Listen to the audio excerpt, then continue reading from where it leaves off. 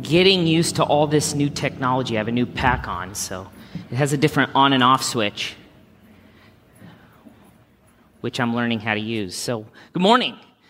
It's great to be together here in the sanctuary, isn't it? Again, thank you for those of you who helped out. It's good to be in here, but it's even better that we are together. And I know some are viewing in at home. We're glad that you're able to do so. We hope and pray that you stay connected. It's important that we physically are together and growing. This is the whole point of 1 John, that we're in fellowship, in koinonia. And I'm going to be honest, if you were given notes on the way in, this has kind of been a interesting week for me. If you were given notes on the way in, you can go ahead and take those notes out and kind of rip them in half. Because I'm growing myself and developing. I'm realizing that sometimes I try to pack too much into an hour and a half time that I'm allowed to speak.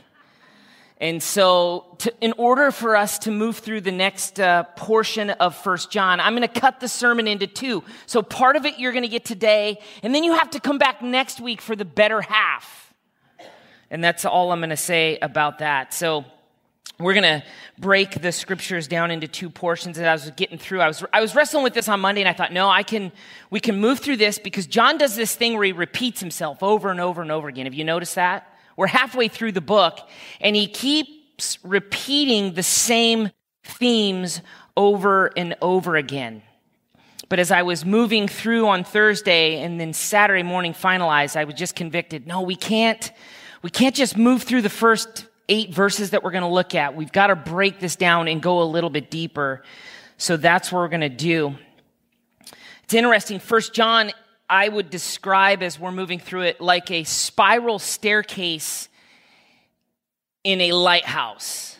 Have you ever been in a spiral staircase, either going up or down? That's what he does. He keeps looping around 3 specific themes. And in a sense, he goes deeper and deeper and deeper.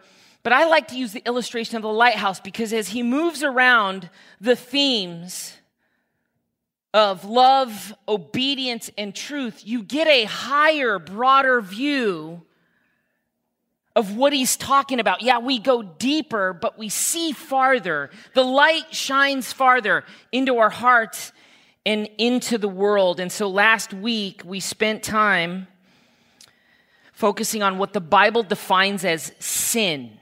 And you remember my illustration at the beginning of this jarts, lawn darts as they were called.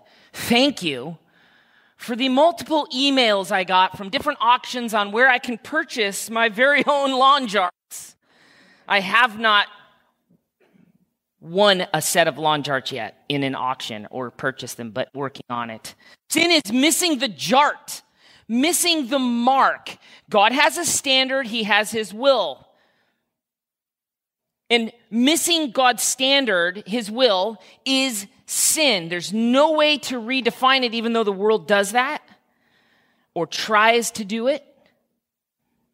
Every one of us has sinned. It's not a popular topic, but Jesus talked a lot about it. As a matter of fact, he came to rescue us from sin. It was the very purpose he came. So we have to understand how the Bible defines sin, and we have to understand that you and I, we all fall short of God's standard. We all sin.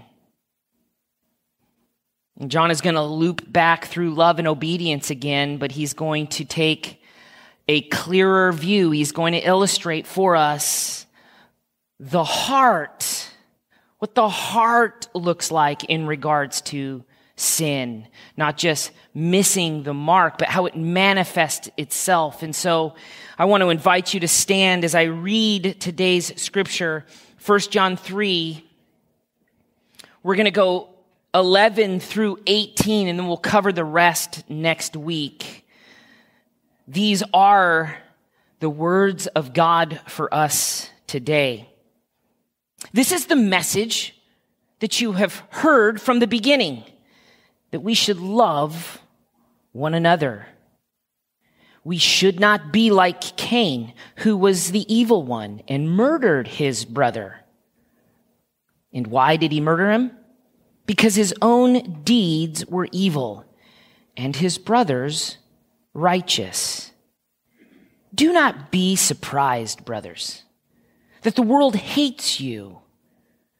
We know that we have passed out of death into life because we love the brothers.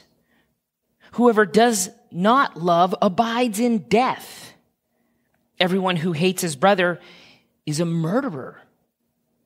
And you know that no murderer has eternal life abiding in him. By this we know love, that he laid down his life for us, and we ought to lay down our lives for the brothers. If anyone has the world's goods and sees his brother in need, yet closes his heart against him, how does God's love abide in him? Little children, let us not love in word or talk, but in deed and truth. Will you join me as we pray, asking God to bless his word this morning? Heavenly Father, we stand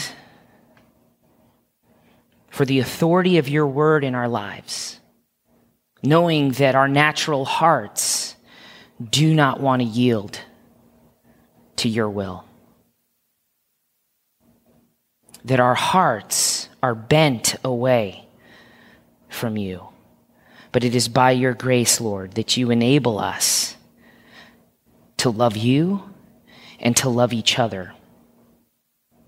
Lord, will you help us? Will you lead us to not just love in word or in talk, but in our actions, in deed and in truth?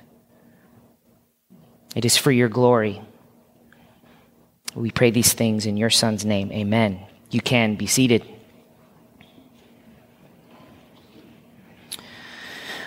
One morning in 1988, Alfred, the inventor of dynamite, woke to read his own obituary in the paper. No, Alfred didn't die, but he wakes up, he grabs the paper, and he reads that he has died. His obituary states, La marchande de la mort est mort. I have no idea without reading this what I just said. But the words are, the merchant of death is dead. The article or the obituary went on to say, the man who became rich by finding ways to kill more people faster than ever before died yesterday. This was true. He knew that he was the man that invented a way to kill more people faster than ever before, but that wasn't the intention of him inventing dynamite. This obituary was printed in air because Alfred's brother passed away the day before, and the journalist confused the names. But what shocked Alfred was how the world viewed him. And how the world viewed him was not the way he viewed himself. He was overwhelmed to a certain degree because the world saw him as the dynamite king, the one who invented ways to kill other people, but that wasn't what his invention was made for. His true intentions were not known by the world. And so this changed Alfred. He set out to make his intentions by the inventions he had and what he did in his life known so that when he died, people would remember him differently than the first time he died. In his last will and testament, he endowed a great deal of money to 5 annual prizes for outstanding contributors to physics, chemistry, psychology, and medicine, as well as peace. This would be the defining expression of his life. This is how you and I would come to know him. The result was this most valuable prize given to those who did the most to cause or help or find world peace. It is called today the Nobel Peace Prize, created by Dr. Alfred Nobel. And now you know the rest of the story. And if you don't know what I just did at the end, who was that? Paul Harvey. The rest of the story, which was on the radio years and years and years ago. I used to listen to it all the time. You know, what's funny is even with knowing the rest of the story and hundreds of people getting the Nobel Peace Prize, the world has found no peace. It's chaos. Darkness and death rule the day. Fear drives the bus. Our world has not found peace outside of one person who didn't receive the Nobel Peace Prize, but is the only one who brought peace on earth, and that is Jesus Christ. The Jesus that we believe is God who came and died to end death, to bring peace in the soul. This is the good news. This is what John is talking about over and over again in this book about truth, obedience, and love. John has told us that loving one another is a matter of light and darkness. And we do not have the capacity in our nature to love each other the way God has commanded. So he sent his son to redeem us back, to see the love of God, and then to be able to respond to that love by loving each other in a manner that is worthy of him. Loving one another is a matter of light and darkness. If you do not love one another, you cannot walk in light. It doesn't matter what you say. It doesn't matter what you sing or what you profess. And now John is going to move higher, take a higher view. We're going to be taught by John that loving one another is a matter of life or death. The main idea I call in the few verses we're going to look at is the death of death, which I took from John Owens and his book, The Death of Death in the Death of Christ. But here, John is saying the death of death is love, but not the way the world loves. Not the natural way you and I are born and experience naturally love. There's a different definition of love that the world does not know, it does not like. As a matter of fact, the world hates this love.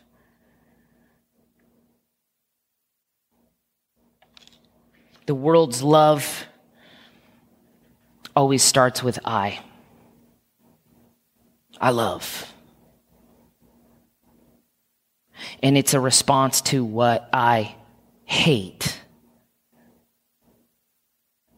Eternal love, the love that John is talking about, the love that the gospel creates in us, denies the I, which leads to sin. Grab your Bibles and open them to John chapter 3. We're going to start in verse 11. And again, like the spiral staircase, he's going to loop around and repeat some things that he's already said, and then he's going to take a pause and give us a visual illustration to help us understand the point he's trying to make. For this is the message, verse 11, that we have heard from the beginning. John likes to emphasize origin and beginning. He's done this multiple times.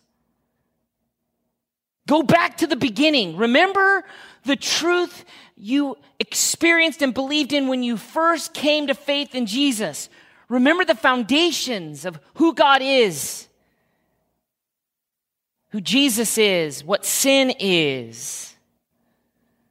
This is the message you have been given from the beginning, he says, in our spiritual experience. This originates from God, not from man. This love that we come to believe and have faith in. This is the message you have heard from the beginning, that we should love one another. No new information here. It's a repeat. But for some reason, John, by the inspiration of God, does not believe that the people he's writing to, the church, the ones he calls beloved, understand. There must still be some confusion at the level of love he's talking about. The distinction between worldly love and the love that God births in the life of a follower of Jesus. Love one another. Verse 12, we should not be like Cain, who was the evil one and murdered his brother. Why did he murder him? Because his own deeds were evil and his brothers were righteous. My original thought was to just go with the assumption that everybody kind of gets the basic concept of what he's saying. Because I wrestled with this more, and I jumped into the book of Genesis, and I read the story of Cain and Abel, which I grew up in church listening to. I believe we need to camp here, and we need to talk about this. I think this is really important for where our church is, as we've kind of relaunched into a new season at Sun River Church. We kind of launched and then paused with COVID, which was part of God's plan. We need to camp here. I think we need to understand the question, what deeds? What were the evil deeds? Don't be like Cain, who was the evil one. And why did he murder? Because his deeds were evil and his brothers were righteous. What were the evil deeds? So if you have your Bibles, let's go to Genesis chapter 4. I want to encourage you, if you do not have a Bible, would you talk to myself or John Lopi, any one of our ushers or greeters? It's the inspired word of God. It is supposed to have authority in our lives, more authority than anything else created in this world. More authority than the government, more authority than the news, more authority than Andy, more authority than any human being. God's word is inspired. And the reason why we need fellowship and koinonia in God's word is to hold each other accountable to the truth so that the darkness doesn't rule in our lives. And this is what I want you to see with your own eyes in God's word. Don't take my word for it. I want you to see it for yourself. Genesis chapter 4, I'm going to read this story, verses 2 to 10. Cain and Abel have both been born of Adam and Eve, sons of Adam and Eve. They have the same parents. And we read in verse 4, now Abel was a keeper of sheep. He was a shepherd. And Cain worked the ground. He was a farmer. In the course of time, Cain brought to the Lord an offering of the fruit of the ground. You see what Cain does? He brings some of the produce that he farmed to God as a sacrifice of worship. That's what he's doing. And Abel also brought the firstborn of his flock and their fat portions. He brought some of his flock and offered them as a sacrifice of worship to God. This is what they're both doing, worshiping God. Why? because we were created to worship. You and I do not have the capacity to live and not worship. You need to understand this. From the moment you're born, you begin to worship, just like you begin to breathe. And you can't stop. It's important you understand that 1 hour a week is not worship, and then the rest of the week is not worship. You are either worshiping God, which you were created to do, but bent away from by sin nature, or you're worshiping yourself, or you're worshiping other people, or you're worshiping stuff. Some of you may be as bad as worshiping Notre Dame football on Saturday. That's my problem. But we were created to worship, and we can't stop. They both bring an offering of worship to God. In finishing verse 4, and the Lord had regard for Abel and his offering. He accepted it. But Cain and his offering, he had no regard. That's not fair. Why would God do that? They both brought their labor to the Lord as a sacrifice of worship. And God accepts one and rejects the other. Why? Why does he do that? Because God sees the intention of the heart. He can discern the thoughts and intention of the heart. His word tells us that he has that ability because he's God and he creates. How do we know that they both had a different heart? Well, we read on in verse 6. And the Lord said to Cain, "Why are you angry?" Cain was angry. His heart revealed something that his worship covered. But God wasn't buying it. He knew that Cain had I at the center of his worship for God. How do we know? Because he was angry. He wasn't remorseful. He wasn't sorry that he missed the mark. His anger proved his own selfishness. And God says, "Why are you angry? Why has your face fallen?" Which means, why out of anger are you pouting? By the way, God never asks a question he doesn't already know the answer to. He's trying to help Cain see his heart is desperately wicked. That's why his sacrifice of worship wasn't accepted. Without God revealing it in his word, we wouldn't know. We would think, well, Cain's worshiping God. But God's saying, no, it's false worship. And he exposes the false worship. Why are you pouting? Verse 7, God says, if you do well, if you do what's right, what's righteous, what I require, if your heart is in the right place. By the way, you can't make your heart be in the right place. God has to do it. If you do what is well, will you not be accepted?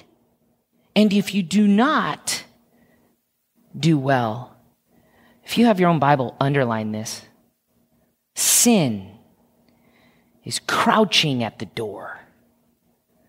Its desire is contrary to you. What that means is sin is lurking around every step you take, and it is set against you. Its desire is contrary, but you must rule over it. Your desire is going to lead you into sin. What does Cain do? Verse 8, he spoke to Abel, his brother. Most commentaries say he invited Abel to the field. It says, when they were in the field, Cain rose up against his brother Abel and killed him. And the Lord said to Cain, verse 9, where is your brother Abel? And he said, I do not know. Am I my brother's keeper? And the Lord said to him, what have you done? The voice of your brother's blood is crying from the ground. What were the deeds that were evil? At first glance, you may think the deeds that were evil were the actions of murder, but that wasn't what was evil. What was evil was the intention of his heart that created that evil act. Do you see that both Cain and Abel came to worship God, one with a heart for God and the other with a heart for himself? Cain was not an atheist. He was presented as a worshiper. Cain's heart worshiped in a way that focused on what he wanted and what he brought. And when it wasn't accepted, it revealed the selfishness of his own heart. Abel's focus was on what the Lord wanted and what the Lord required. This is the exact words Jesus spoke in Matthew 15. Mark that down and go read those words of Jesus for yourself this week. The people honor me with their lips, but their hearts are far from me. You know, this is what we want to create here in regards to worship through music and everything at Sun River Church. We are trying, to a certain degree, many of you know this, change a culture. I've talked about this. A.W. Tozer talked about this prophetically in the 30s, that the entertainment of the United States, of the U.S., is going to ruin the worship of the church. Now, don't get me wrong. We want quality. We want it to be professional.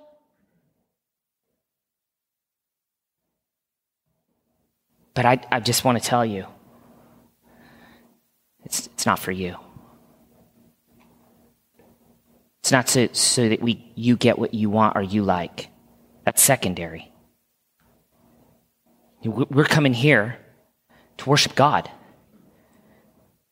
The band isn't here to perform worship for you.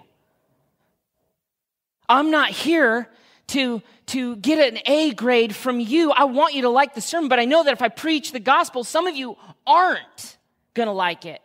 And I'm not set out to make you not like it. We're not here to put on church for you.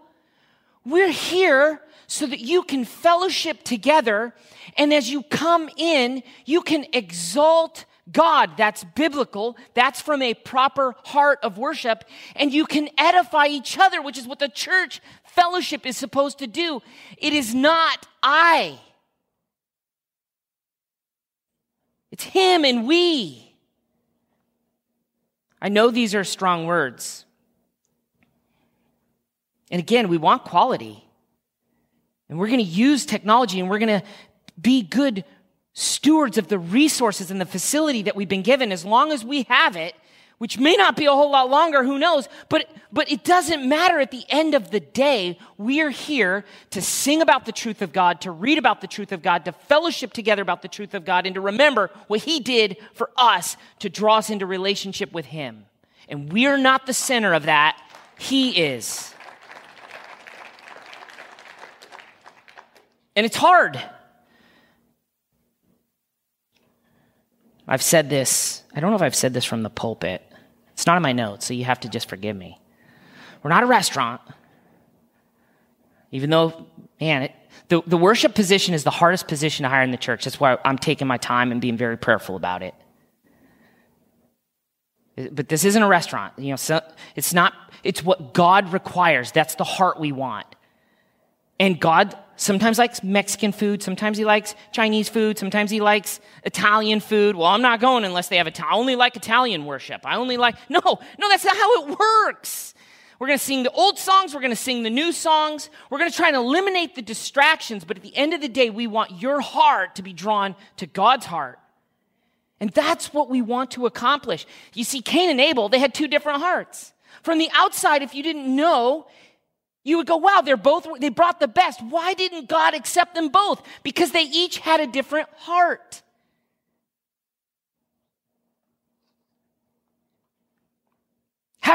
What's the difference in regards to their heart? What's the difference between Cain's offering and Abel's offering? Simple, faith. One had faith in their self and their works and what they did. The other was just faith in God. I just want to be acceptable to God. Well, Andy, how do you know that? Well, it's because what the Bible says. Hebrews chapter 11, verse 4. Write it down. Go look at it.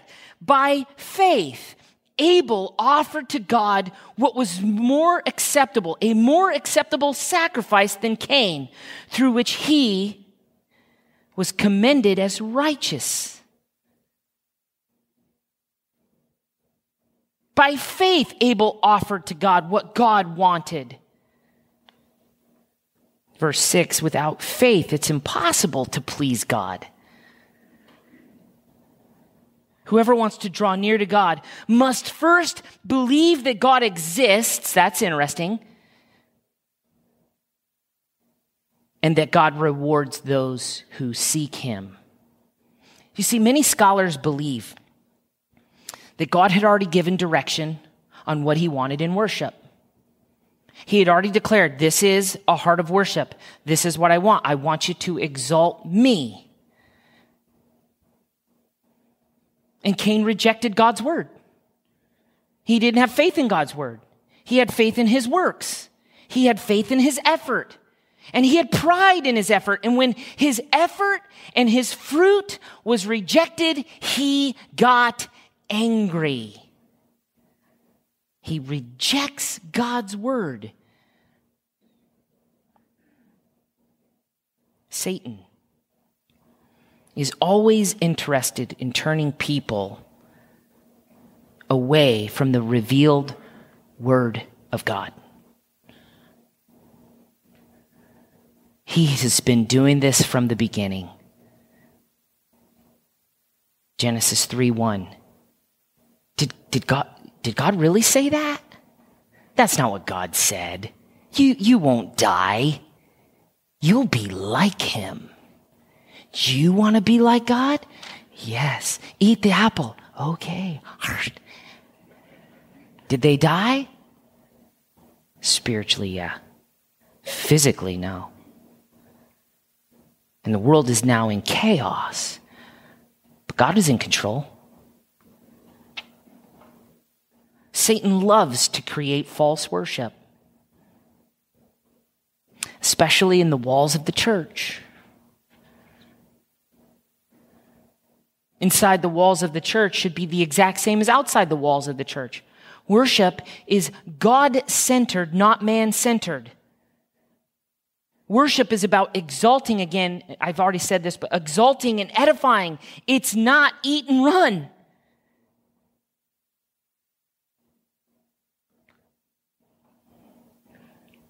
Our hearts, they're worship factories. They create worship instead of heeding God's warning. You see what Cain does? Turn back to 1 John. Instead of heeding God's warning, Cain listens to Satan's voice and plots to kill his brother. His envy turned to anger and hatred. That's the domino effect. Envy, anger, hate, murder. He knew that he was evil and that his brother was righteous. And rather than repent and accept God's command, he decides to destroy his brother. Cain's attitude represents the same attitude that the world has towards Christ and to followers of Jesus. The world hates Christ for the same reason Cain hates Abel. The church is called to be light in a dark world. We can't dim that down on Sunday morning so that the world goes, oh, that I like. If we want to reach the lost world, if we want to help people find and follow, which is what God commands us to do, we have to stand on the truth and shine the light of the truth into darkness. And when we do, the world is not going to like that. But some in the world who God has rescued are going to be redeemed back and brought into the fold. This is God's mission. We cannot dim the light. John 15 says, if the world hates you, Jesus' words here, know that it hated me before it hated you. If you were of the world would love you as its own. But because you are not of the world, I have called you or chosen you out of the world. Therefore, the world hates you. Verse 13 of 1 John 3. Do not be surprised, brothers, that the world hates you. He's saying the exact same thing that he wrote in the Gospel of John, which is a quote from Jesus' words. Don't be surprised. We know that we have passed out of death into life because we love the brothers. Whoever does not love abides in death. Everyone who hates his brother is a murderer, and you know that no murderer has eternal life abiding in him. There's this ancient proverb that states, you can judge a man's character by who his enemies are. And that's true in the spiritual realm as well. The world loves its own. But since Christ chose believers out of the world will hate them. Why? Because light exposes darkness. And those who love the darkness love staying in the darkness. They do not like the light. Light, the gospel, reveals the world's sin and true nature. When the world, like Cain, comes face to face with the reality of sin and the truth about God, it only has one of two decisions. Repent and allow God to transform the heart. John has already said, if you confess, God is faithful and just to forgive you of your sin, to cleanse you from all unrighteousness. Or the choice is anger, and that anger sets out to destroy those who are exposing the truth, followers of Jesus. The darkness is going to want to destroy us for the light. And if we are isolated by ourselves, we will shrink back. This is why fellowship is so important.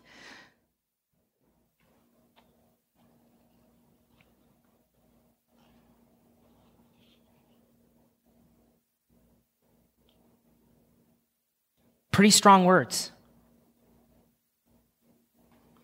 I imagine John's listeners were thinking, I haven't murdered anyone. Why are you saying that? Just because I don't like somebody doesn't mean I want to kill them. 1 John 3:15 we already looked at. He said, he who hates his brother is a murderer. They've already heard this phraseology. He's taking it a little bit deeper. He's explaining the intention behind the murder. He is talking about what's behind the hate. How do you hate or murder somebody? Resentment. Resentment always leads to insult. Insult always then magnifies injury. Hurts you, hurts others. The only way around this is repentance, exposing to the light. And then sin is always rendered powerless. Sin exposed to the light is rendered powerless. Sin concealed or dimmed will reign in your life every single day. I remember as a kid doing something I shouldn't. something that I was told I was not allowed to do, and I did it. And I would get in trouble. And I would say to my dad, I didn't mean to. And he'd say, well, you need to mean not to. And I had no idea what that meant until I got older. It's like, well, I didn't mean to, but I really wasn't trying not to do that. This is the intention of the heart. The only difference between murder and hate is the outward act of taking a life. That's what we're being taught here in Scripture. The inward intent is the exact same. Warren Wiersbe tells a story of a young visitor that went to the zoo to see the lions. He's chatting with the keeper of the lions, and he says, I have a cat at home. And your lions act a lot like my cat. This is a hard story for me to share because I'm not a big fan of cats. But those of you who are cat lovers, I love you. Paul, Tommy, and I are on the same page here. My cat acts a lot like your lions. See, look, they're sleeping peacefully. It's a shame that you put those beautiful creatures behind bars. When we were in Africa 2 years ago, we did a little safari and we came up really close to the lions. You look in their eyes, they have a look. It's not the same look as the look at the zoo. There's no bars. The lion keeper says, these may look like your cat, but their disposition is radically different. There's murder in their hearts. You better be glad there's bars there. You see, the question is not so much, what did you do? It's what did you want to do? What was your intention? And I didn't mean to doesn't change it. If there were no bars, what would you have done? What was the intention? What kept you from pleasing yourself? And the antidote to this, the antidote to hate in the heart, is love. We love because God first loved us. The world does not accept God's love, and so it does not love the same way, even when it looks the same. Through philanthropy and good deeds, the church's love is an eternal love. It is different. It has a different passion, a different focus, a different goal. The death of death is love. And followers of Jesus Christ live to love like Jesus. You see, Jesus came as an example of true love. John is getting ready to make this point as he set up this story about Cain and Abel and hate and the world. He's getting ready to close with this point of Christ's example of what love is supposed to look like. Jesus gave his life for us that we may experience truth. Every follower of Jesus has been transformed into this type of love. People know John 3:16, for God so loved the world, he gave his only son, whosoever believes shall not perish but have eternal life. But do you know 1 John 3:16? 1 John 3:16 is just, if not more important than John 3:16, one of the most popular verses ever known in our culture. Verse 16, by this we know love. How do we know that God loved us and sent his son? How do we know? He laid down his life for us. This is how we know what eternal love is. Jesus showed us.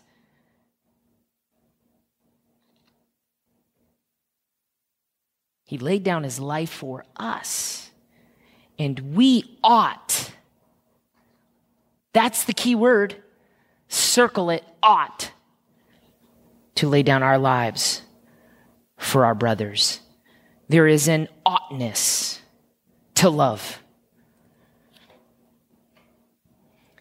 Listen, it's not, well, I ought to remember your birthday and I ought to buy you nice things for Christmas, or I ought to show you my love. No, You show it. You ought to actually do love.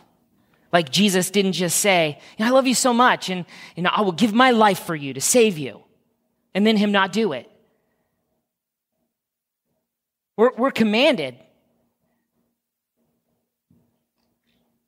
We ought to delight in doing good. And we are willing to serve and sacrifice like Jesus. You see, the test of Christian love is not simply not doing evil. It's not being, the test is not, well, I'm going to obey and I'm not going to sin. The test is also doing good. Love involves action. It involves both a positive and a negative.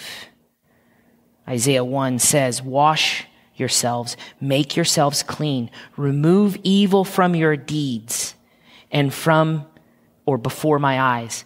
Cease to do evil, learn to do good. It is both ceasing to do the negative and learning to do the positive. Verse 17 closes this section by saying, if anyone has the world's goods and sees his brother in need, yet closes his heart against him, how does God's love abide in him? We have a model.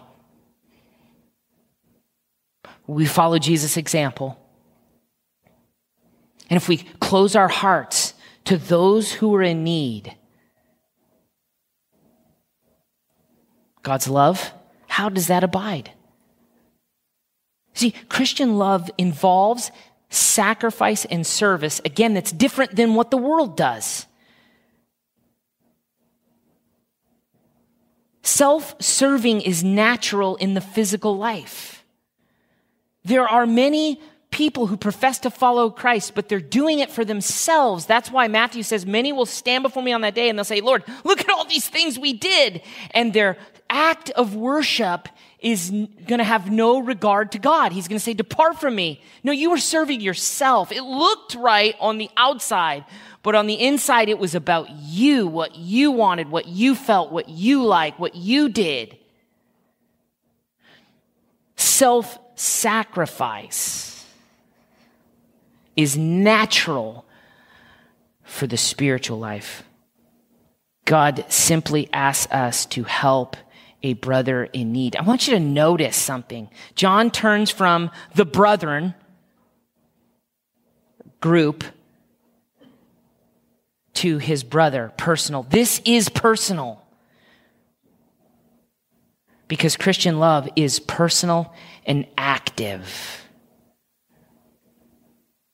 Ephesians 6, Paul writes this, and let us not grow weary of doing good, for in due season we will reap if we do not give up. So then, we have opportunity. As we have opportunity, let us do good to everyone, especially those who are of the same household of faith. This isn't necessarily doing good in terms of money, even though that's part of it. It's time, it's talent, it's resources, it's multiple things. I'm reminded of an illustration of the young mother who had divulged to some of her friends in the church that she just had no time for personal devotion. With the kids and with the house and all the demands of life, there was just no time. And it was to her surprise a few days later that a few of the older women in the church showed up at her house and said, go into the back room. We will take care of all of this. You go spend time with your father. Grow, do your devotion. And over the course of a few of those visits, the mother was able to establish her personal devotion and routine. That is loving one another. Had nothing to do with money, but it had to do with time and a willingness to make a sacrifice. If you want to, listen, walk away with this. If you want to experience and enjoy the love of God in your own hearts, then you must love others, even to the point of sacrifice. Being indifferent to our brothers and sisters means robbing ourselves of what we need even more than anything, the love of God in our hearts. And it's a matter of life or death. Verse 18, little children, do not love in word or talk, but in deed and action. James 2:15, if a brother or sister is without clothing and in need of daily food, and one of you say to them, go in peace and be warm and be filled, and yet you do not give them what is necessary for their body, what use is that? To love in word means simply to talk about it, but to love in deed means something far deeper. It means meeting those needs spiritually and physically. The death of death is love. Love for God and love for others. God loves us so much that he sent his son to rescue us from selfishness and sin.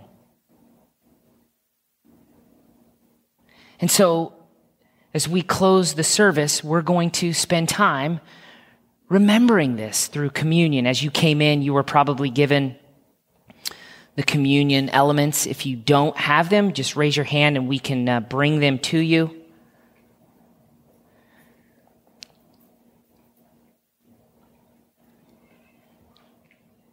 I want to invite you to prepare. Sometimes those are a little bit difficult to open, so you have a second. I've got mine open, and I have a confession to make. There are hands up, so if you're a few months ago, I couldn't get it open, and I was leading communion. So I faked it a little. I got a little bit of the juice. I'm stalling a little bit so that those whose hands are up, you can get communion. Listen, the Lord's table, what we're getting ready to do is loaded with meaning. So don't think simple, low, quick thoughts as we move through this. I want to invite you to do spiritual inventory of the love you have for God in your heart as we remember what Jesus did on the cross to rescue us from sin.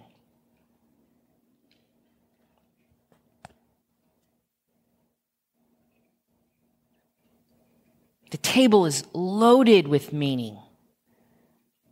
It is an ordinance. It is a command. This is not a means of salvation. Taking communion does not save you. The scriptures teach that we are saved by grace through faith, not of our works. God does it. This is remembering what he did for us. And I don't want to rush through this, so I want to help you prepare your heart to remember God's love for you. What you think during this time is important. Again, don't think simple thoughts. I want to give you a basic formula on how to think about the gospel as we go to communion. I want to encourage you to think up. Acknowledge that God is center, that he is holy and pure and just and righteous. We celebrate the Lord's Supper as a family together, and we look up and consider God as our creator. He's unchanging. He is merciful. He is gracious. He is slow to anger. We're looking up at the holiness and the majesty of God. He's abounding in steadfast love. He's faithful. He's a God that loves you and that loves me. And as you think up, I want you to think in. When you look at who God is and his holiness, you get a better view of yourself. Paul gives direction to look in 1 Corinthians 11 when he's reminding us to come to the table. He says, let each person examine himself Then eat the bread and drink the cup. This is an opportunity for you to confess your sin before the Lord.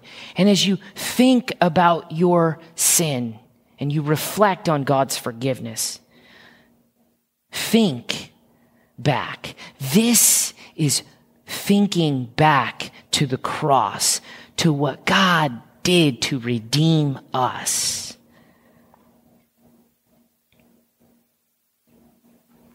The Lord's table points us back, Matthew 26.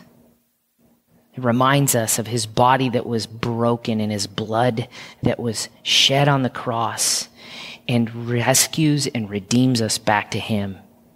But that's not it. That's not the end. There's another thought that's really important, especially during the day and age we're living in, and that's to think forward. When Jesus has his Last Supper with his disciples, as you read in Matthew 25 or 26, he's talking about where to look, looking up. They don't know what's going to come in a day. But he does make a reference to look ahead in Matthew 26. He says, I tell you, I will not drink again of this fruit of the vine until the day when I drink it new with you in my Father's kingdom. You see, we take this. We remember what he did in the past, but we know what he's going to do when he comes again. Jesus anticipates another meal with them. He says he won't drink the cup again until the new kingdom with his people. Think up, think in, think back, think ahead. And as we do this together, remember that forgiveness brings us together to fellowship. This is the heart of the church. This is how we follow Jesus together. Matthew 26 says, now, as they were eating, Jesus took the bread, and after blessing it, he broke it. And he gave it to the disciples, and he said, take, eat, this is my body. Take and eat.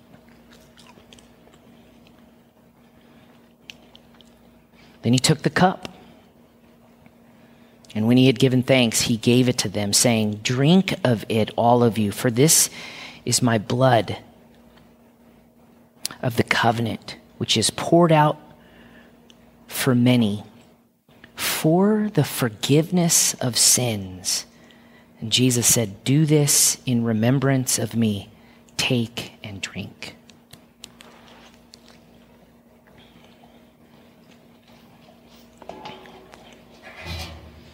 I wanted to invite you to stand